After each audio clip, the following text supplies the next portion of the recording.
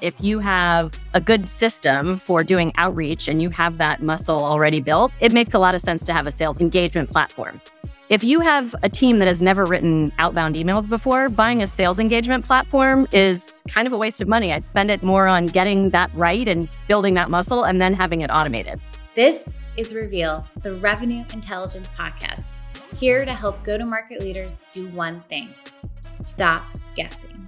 If you're ready to unlock reality and reach your full potential, this podcast is for you.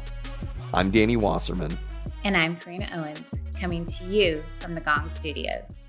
What's up, my Reveal people?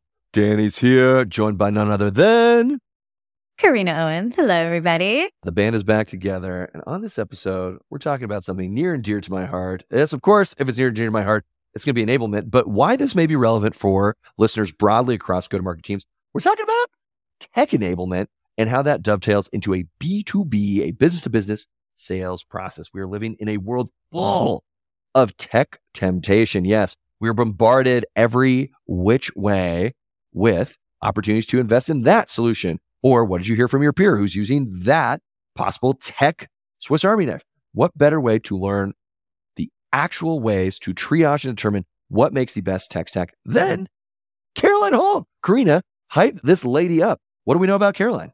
I'm on it, Danny. This is Caroline Holt, and she is delivering the masterclass of how to build a world-class sales enablement team. She is a person that just nerds out over process and sales and how to make it impactful and determined. And she is just an incredible leader. She currently is the VP of Revenue Training and Enablement at Bonterra.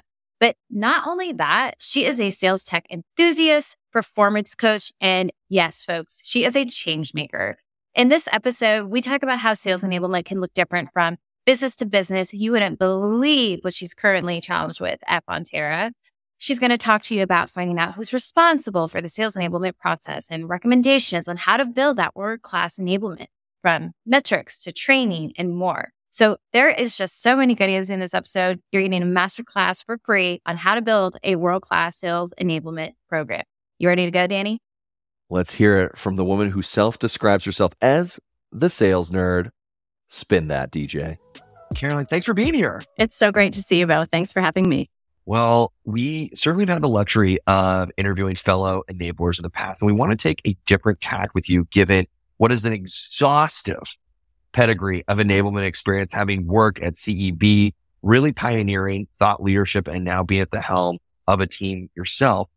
A lot of people are asking the questions as it pertains to, well, what are the tools that are essential to me creating an effective sales process so things are repeatable? Or do I then create my process, which then follows, I have created my process, now it needs to be supported by certain tools that are on the market, given there's a gold rush in the tech enablement space right now. Tell us, in your estimation, chicken or egg, does process come first, followed by tech, or does tech then determine how process will unfold? Well, first of all, I love that question because I think that is the fundamental question that most organizations don't start with asking. They start with choosing one or the other, as opposed to recognizing that there are two ways to go. I do think, though, that technology should automate good process and have the people to support it. So I would say that if you have a good system for doing outreach and you have that muscle already built, it makes a lot of sense to have a sales enablement a sales engagement platform. If you have a team that has never written outbound emails before, buying a sales engagement platform is kind of a waste of money. I'd spend it more on getting that right and building that muscle and then having it automated. Love it. In an interview you had with one of our producers leading up to this call, you had also alluded to the fact that, so much of what isn't going well is lobbed over the fence at enablement right now. It's this catch-all where I need this, I need that, I don't know where to go. So enablement, go figure this out. And at times, enablement can serve, I wouldn't call it per se as the scapegoat, as we are sort of, the ones that are running into the burning building. But at times it can be used rightly or wrongfully to compensate for bad or lackluster or suboptimal sales management. Talk to us a little bit about when you determine, again, both with process and tools, are we solving for a gap and a lapse in sales management? Or in fact, is this a true function that enablement needs to serve? Because those lines can get increasingly blurred and oftentimes can lead to a slippery slope where all of a sudden enablement just does become the Swiss Army knife and perhaps gets over rotated, or we have scope creep come in and that burns people out. Talk to us about those dynamics. Whew, that's a lot. Well, I think that some of this comes back to experience, right? The enablement profession as a profession is pretty new. If I said product marketing, there's more definition of that. That's still relatively new relative to something like sales generally, right? When I first started selling, we did not have a marketing function. Our sales team was the marketing function, right? We were out building a brand. We were getting people aware of what the heck CEV was and what we did and why it was powerful for organizations. We created our own case studies and examples. Enablement is really, there have been organizations like Xerox and other places that have had incredible sales training for many years. But this idea of tools investment and people that are supporting people coming on board, getting them effective, getting them more effective over time, helping them build career trajectory, talk tracks, cadences, all these different things, it's exploded, right? And in many cases in a really good way. But I think that whatever your experience with sales enablement is, wherever you're coming from, will influence what it is at your new place, right? And so enablement can look and feel very, very different. It can be somebody where we've taken a junior rep who isn't performing particularly well, but we are onboarding a bunch of people. So we're going to have them be the onboarding jockey and make sure that they can get all those people kind of ready for prime. And then it's people who are really whizzes at technology and being able to help people understand how that technology should be embedded in their sales process or keep up with that technology. It's, marketing materials that look beautiful, but aren't really ready to be spoken to by a salesperson because there's no talk track associated with it. It could be, how you actually take value-based messaging and apply it to a particular part of the market for a particular experience. So I think the challenge that we have, frankly, in sales enablement is it means something different to so many different people. And so it can really spin out of control. You also have people who have very different levels of sales experience in sales enablement. So people who might be super junior. I'm actually hearing of people who are studying sales enablement in college, having never sold before, which is fascinating to me. And so I think, you have different levels of experience, different understanding of the sales process, different understanding of where people are in a buyer's journey, what it means from a sales enablement perspective. So this is a long-winded way of saying, I think that's the two questions that you started with on like process versus technology and what is kind of sales enablement? How does it work? I think those are really fundamental questions that each organization needs to define in order to get the right type of talent and get sales enablement to do the right thing. So it's not just a Jack and Jill, a Jack or Jill of all trades doing everything, but not really the master of anything. And I think there are a lot of organizations that are doing an exceptional job with that, right? And they have clear definition of what sales enablement is, what it means, what internal customers can expect. And then a lot of organizations who say, you know what, my private equity firm says we need a sales enablement function. And then all of a sudden there's some funding to get somebody at, $100,000 a year all in to be able to do everything, to be able to write talk tracks and train people on all the different systems that they have and renegotiate contracts with Gong and other places, right? And to be able to help people be effective at a sales process. So I think if you have the right sort of role definition of what you're trying to get in terms of outcomes, and then scoping the role to build that over time, it's really effective. I think where it starts to go off the rails or it kind of becomes the dumping ground for everything is where sales enablement is seen as the answer to solve a lot of those challenges, whether they may not even be management challenges, right? Sometimes it might be solving for ineffective management coaching. Sometimes it might be solving for scale, but a lot of times it's just solving for information that doesn't exist, but no great place to create it. So that was a really long-winded answer to your question. I'm hoping I got to that answer, but that's how I would think about, the jack of all trades versus having mastery over a few areas within sales enablement that can be impactful. Well, no, it's chock full of richness for both our enablement listeners as well as our sales leaders. I do want to still double click into this idea of inherently in our charter, we want to make the profession of sales easier because it's a grind. It's a grind for the ICs and it's a grind for managers. And yet still we can do everything in our power to recognize the various learning styles that exist out there, cultivate the most deliberate programs. And yet still we have gaps in management. Mm-hmm. And after you've done everything to meet sales management halfway, do you have some sort of barometer, Caroline, on your team that says, hey, like at a certain point, we've done everything we can, and yet still we've got gaps, not in our ICs because they're beholden to instruction from both us and leadership. how do you ultimately then make the determination, man, like there still isn't the, we'll say, contribution from leadership that we need in spite of all of our effort to bring us to that next level or take us over the end zone? What is your barometer for that? And then what's the next step? Is it escalating things to senior leadership? Is this a shape up or shape out? Walk us through that process. Yeah, so that's a great question. And I think some of this starts with role definition of what the expectations are of a sales manager and sales leader.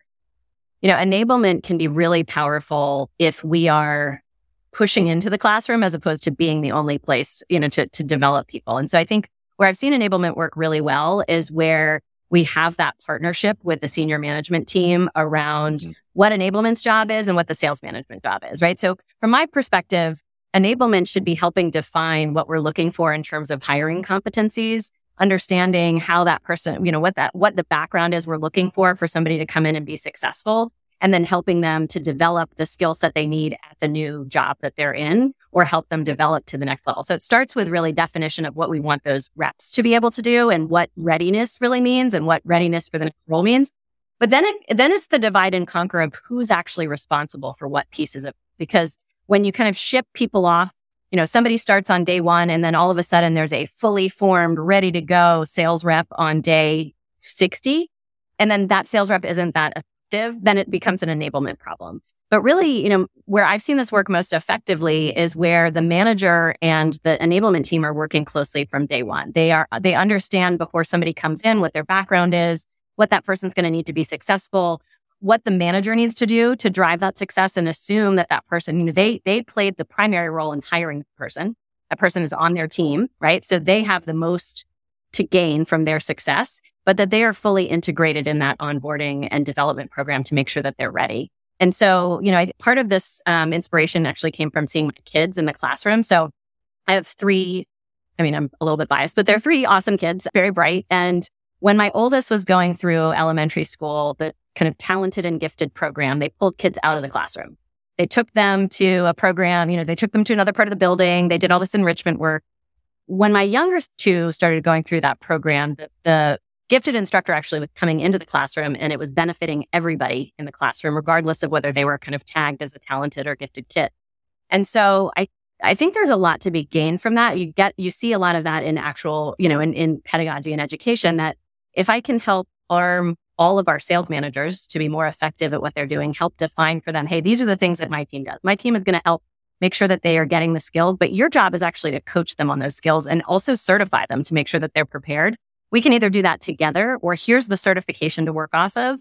We're going to help get them prepared. Your job is to make these 4 certifications across their first month. Then you've got a partnership where we're exchanging information back and forth. Hey, I just did a pre-cert on this. This looks okay. Here are the 2 or 3 areas that they're struggling with. When you do that certification, make sure you dive a little deeper in that, right? That's very different than somebody coming into the field and that VP saying a month or so in, since they first got here, I was noticing some yellow flags. Why didn't you go deeper on this during onboarding? Why isn't this working? Right? So I think that partnership is really powerful. So it kind of inspired in part by what's happening in education in our country, but also just recognizing that enablement is 1 to many. And that sales manager is typically 1 to 7, maybe 10 in a big span. So they should be more available and accessible to do a lot of that daily coaching and development. But if we can teach them to do that more effectively, and we can give them the expectations of what that should look like, hopefully it's beneficial for all parties. I really love that personal share that you did. I think so much of that, of what we could summarize to, you have to see it to imagine the art of the possible. And I really respect you calling out the 2 situations, one of where your kids were pulled out and one where your kids were experiencing it in. My background is in education, and I certainly understand the value of bringing more people with diverse skill sets and learning styles to the table. That's where innovation really thrives. So you gave us a really beautiful playbook for kind of how you should be thinking about, connecting and aligning new hires, how to onboard and how to scale those teams. And I love the 1 to many example of enablement with new hires, and then the 1 to few kind of example, right? So 1 to 7 sales rep with reps. If you, Caroline, were to go out and start your own world-class enablement masterclass series, can you give us some tactical things that you would recommend to share to people who are looking to build a world-class sales enablement team? Sure. Well, first, thank you for any sort of compliment that's already happening in my world, which is awesome. So I think, I've had the opportunity to do some of that at Bonterra. So to give you a little bit of the Bonterra story, which is quite stunning, really, we have 11 logos that have come together under the name Bonterra, which is a brand new business name. So Apex, which is a private equity firm, invested in 4 logos, all in the social impact technology space. So our tagline is that we champion the doers of social good. So corporate philanthropic giving programs. We have programs that help organizations do better donor fundraising engagement, advocacy solutions, and then also how those dollars in nonprofits and public sector, how those actually get to the clients who need them, then being able to report on all that. The idea of bringing 11 organizations together is amazing, right? Like we're bringing all of these cool technologies together. It ultimately benefits the customer in amazing ways. But it's painful, to say the least, right? That, there's no one acquiring institution. And so Apex is the acquiring institution, right? But we're not pulling into Apex's playbook. They've got a lot of companies in their investment portfolio. So what we have needed to do here, so my role exists for the very first time. I was hired in January of last year. And that was what I was brought in to do, is build a world-class sales enablement function. So I can tell you, I wouldn't say that it's world-class yet. Hopefully we're on our path, but what we did in terms of making that work is it started with recognizing what we had. So with all of those organizations, we had businesses that were as few as like 25 or 30 people, and then some up to about 500 employees. So there were some full-time sales enablement professionals within the business, but they were working on a much smaller scale. So, and to the point that I made earlier, they all have very different expectations of what their jobs were, right? Sales enablement meant something different in each team. So what I wanted to understand first was what good looked like. Where did good exist and how could we replicate that in other parts of the business?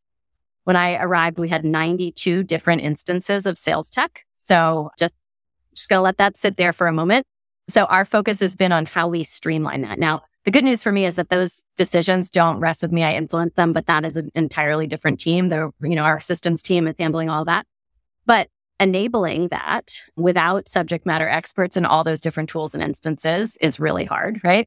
And then slimming down, migrating people. So that's happening in the background. So we were trying to get a handle on what technology looks like today across the businesses, where good is happening, what we wanted to start to slim down to. So what would be the best to migrate to across all those different types. And then also looking at commercial skills building. So what was really interesting is when I got here, a lot of our sales reps had a lot of industry experience. So they had come from the political world or the nonprofit industry, in some cases former teachers, but had not had sales experience. So they had learned to sell here, which meant that they had been doing really great things, but not necessarily at the level of expectation that our investors were looking for sustained, scalable growth, right? So what I wanted to do first was understand what good looked like and where those pockets of goodness lived.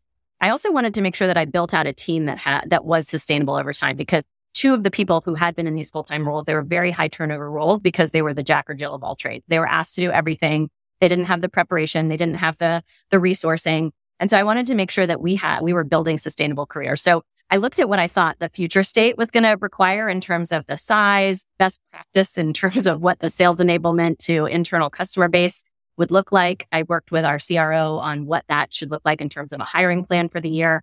I did get a nice big investment early on to make sure that we had a lot of that talent coming in. But to be honest, I was hiring across the course of last year. So I was bringing people on while we were also bringing 140 people into their sales organization. So it was a lot to be kind of doing all at once. So first starting to understand what good looked like, where that goodness could be, how we could replicate that, how we could build that momentum, because like so many things, you do more once you have the power, like the early adopters. So I wanted to figure out where our early adopters were internally and be able to start to tell some of those customer value stories to then be able to bring it to some people who hadn't used sales enablement before, didn't really know what our role was or could be, or people who thought, well, sales enablement can solve it, but not really knowing what that actually meant. So starting there, then identifying what those skills were. So in my world, I focused on 2 things, which was really around specialization. So one around people who can actually create content.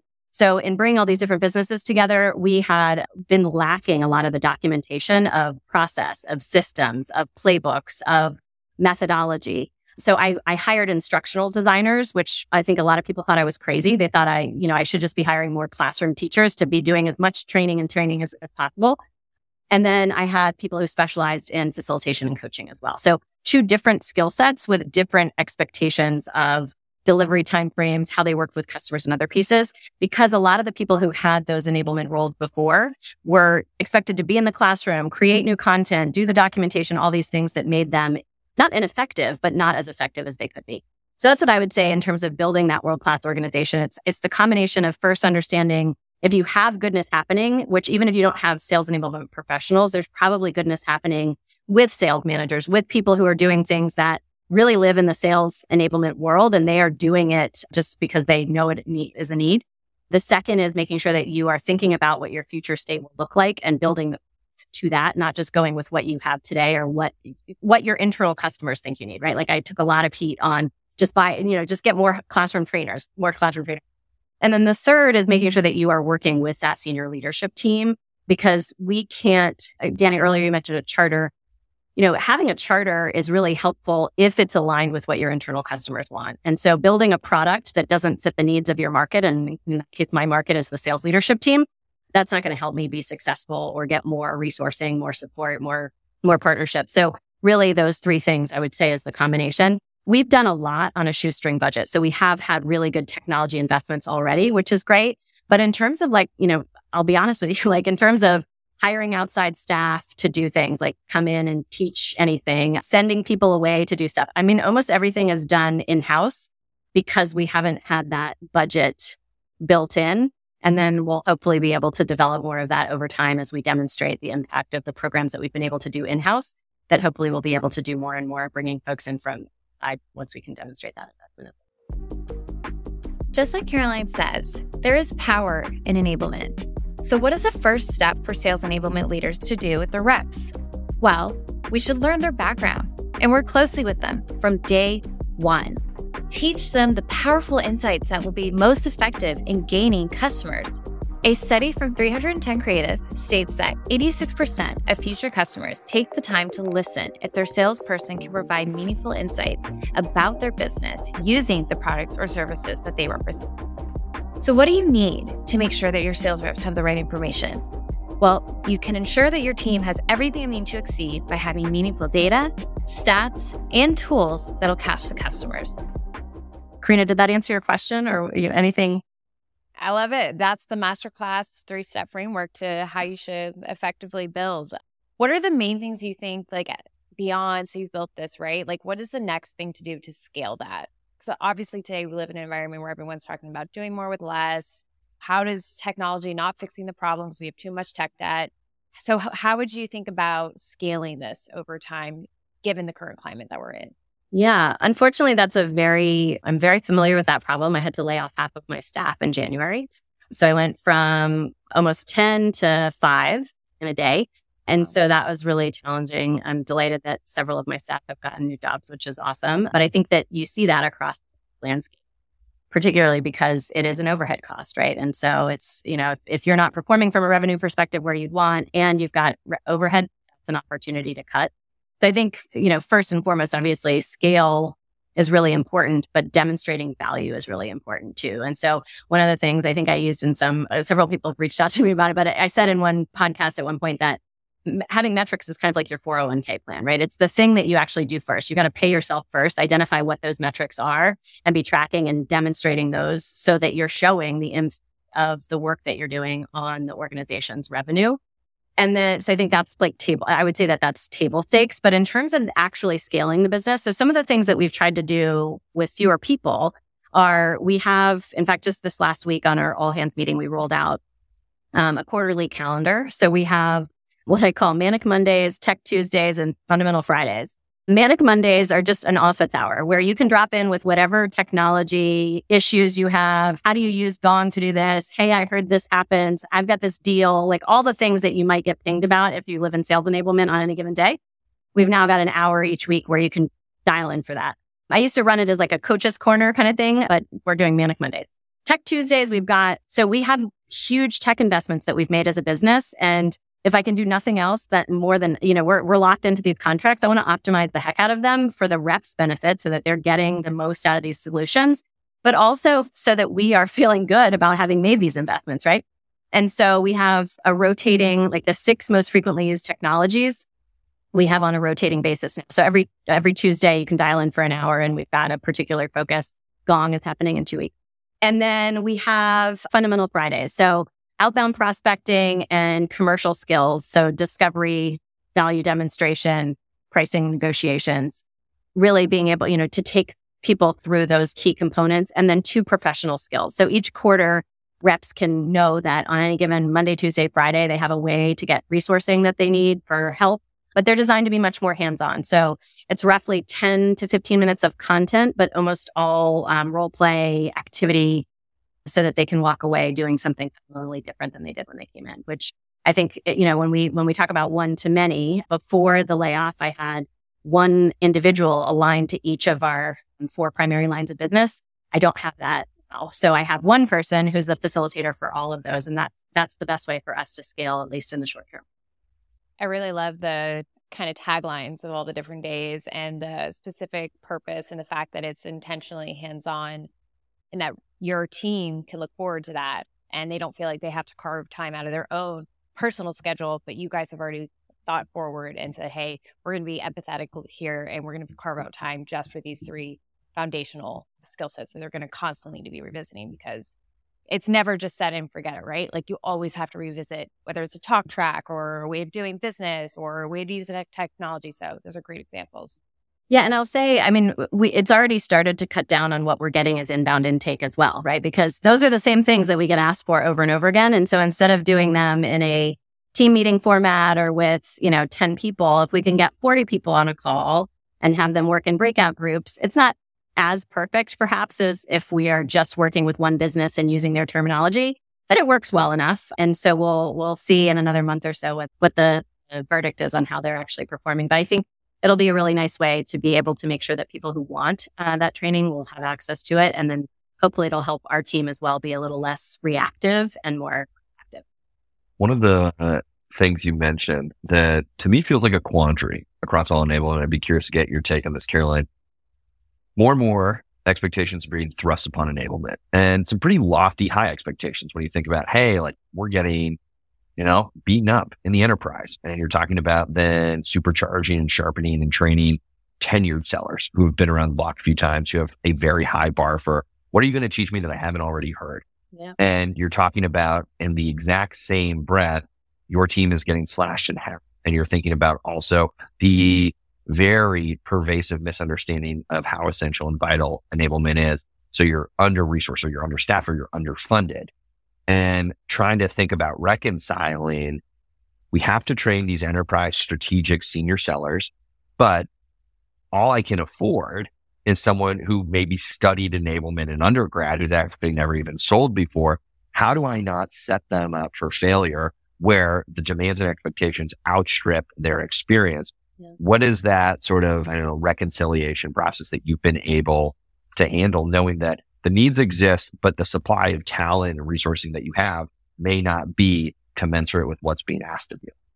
Yeah, I think that's an excellent question. And honestly, it goes back to that earlier piece around what are we trying to drive as outcomes and who are we trying to drive it with, right? It does not matter.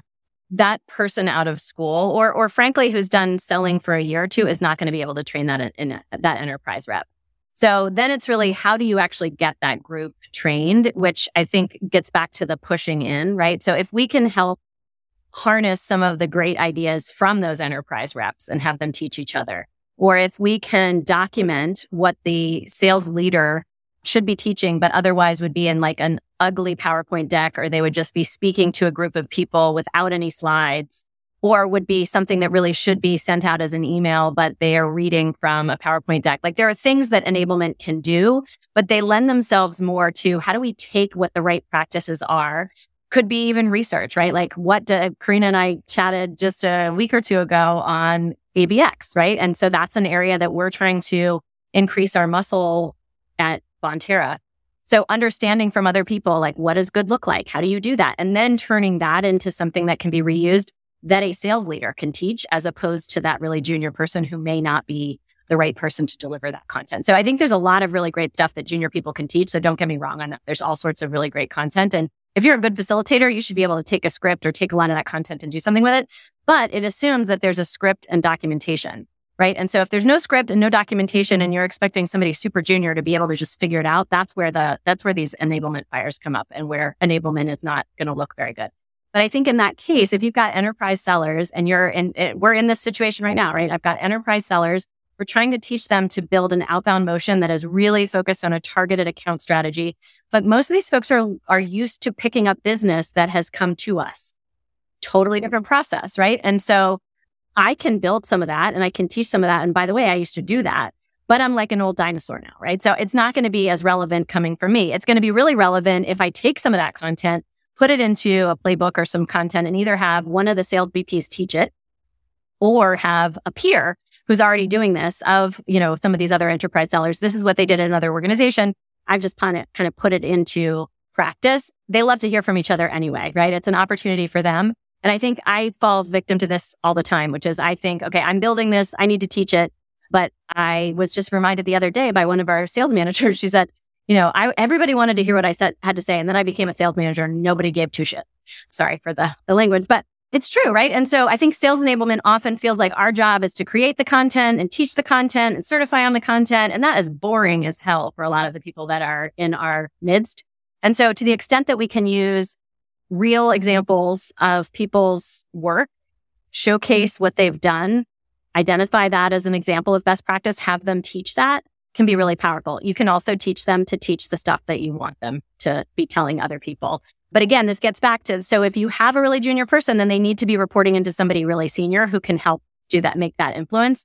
If they're reporting into somebody in the revenue systems team, they're not going to have that internal gravitas. They're not going to be able to make that ask of a sales leader in the same way. When you think about the gravitas it takes to covet and garner the respect, attention, mind share, whatnot of that senior leader or those senior sellers, I am wondering, while we can teach these side door, back door hacks, especially for people that are sort of put into that circumstance, are you also in the same breath, as you've been around enablement for so many years now, are you starting to see that CROs and CFOs are saying, well, maybe we need to pony up? And not just hiring these early in career folks, but in fact, we need our senior AEs to operate like management consultants. So now it's finally time that we're going to hire former management consultants with the vernacular, with the pedigree, with the lexicon that requires, for that role. And we're going to pony up $200,000, $300,000 a year, but we're going to see the dividends because they're going to be a force multiplier across our upper echelon of sellers. Are you starting to see that as enablement becomes more commonplace and table stakes to drive a successful outbound motion? I think it is. I think the challenge for people like me who are in that type of talent is that job can be really boring. Like if I, at this level and how long I've been in role, I don't want to be coaching enterprise reps, right? I do that in my consulting business for a pretty fat hourly rate. I don't want to do that full time, right? And so there's this interesting disconnect, right? You've got really junior folks and then you've got really senior folks, but a lot of those really senior folks like I am are looking to have a team underneath them that we can cultivate and develop to build a world-class organization. So the types of organizations that can afford that have at least, 1,500 employees, maybe 5,000 employees. They have at least 150 salespeople, right? And so there's a group of organizations that could afford or would put money behind that. But most of a lot of times I get a lot of really amazing solicitations from very cool companies, but they want me to be a one-person show, just pay me what I want to be paid, but still do all the stuff that I don't want to do. So I think that's hard to find as the people who really want to be an individual contributor for an enterprise team. And I think that's actually where most organizations, if that's really what they're looking for, they should be hiring out for that from a coaching perspective. They should have a sales methodology that's common to their organization that everybody's trained on, but then they should just be taking some of their stronger reps and putting them through regular coaching if that sales leader is not the right person to do that for them. I think that's a fair point, and I would feel exactly the same way if I was at that pedigree. And it's exactly what the climate is pushing out right now, to just be everything all at once. Maybe name the price, maybe not, but yeah, appreciate your sentiment there. Caroline, you have just given us, I really do think we could wrap this up and call it your masterclass of how to approach world-class sales enablement. But we just have one final question for you, and it's a little bit of a thinker.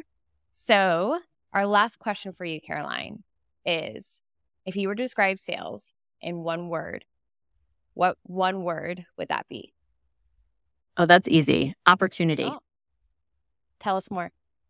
So, I mean, obviously there are opportunities that you create in Salesforce or wherever, but I think there's just opportunity everywhere in sales. I think it's a craft that you can continually improve upon, which is why people like me exist.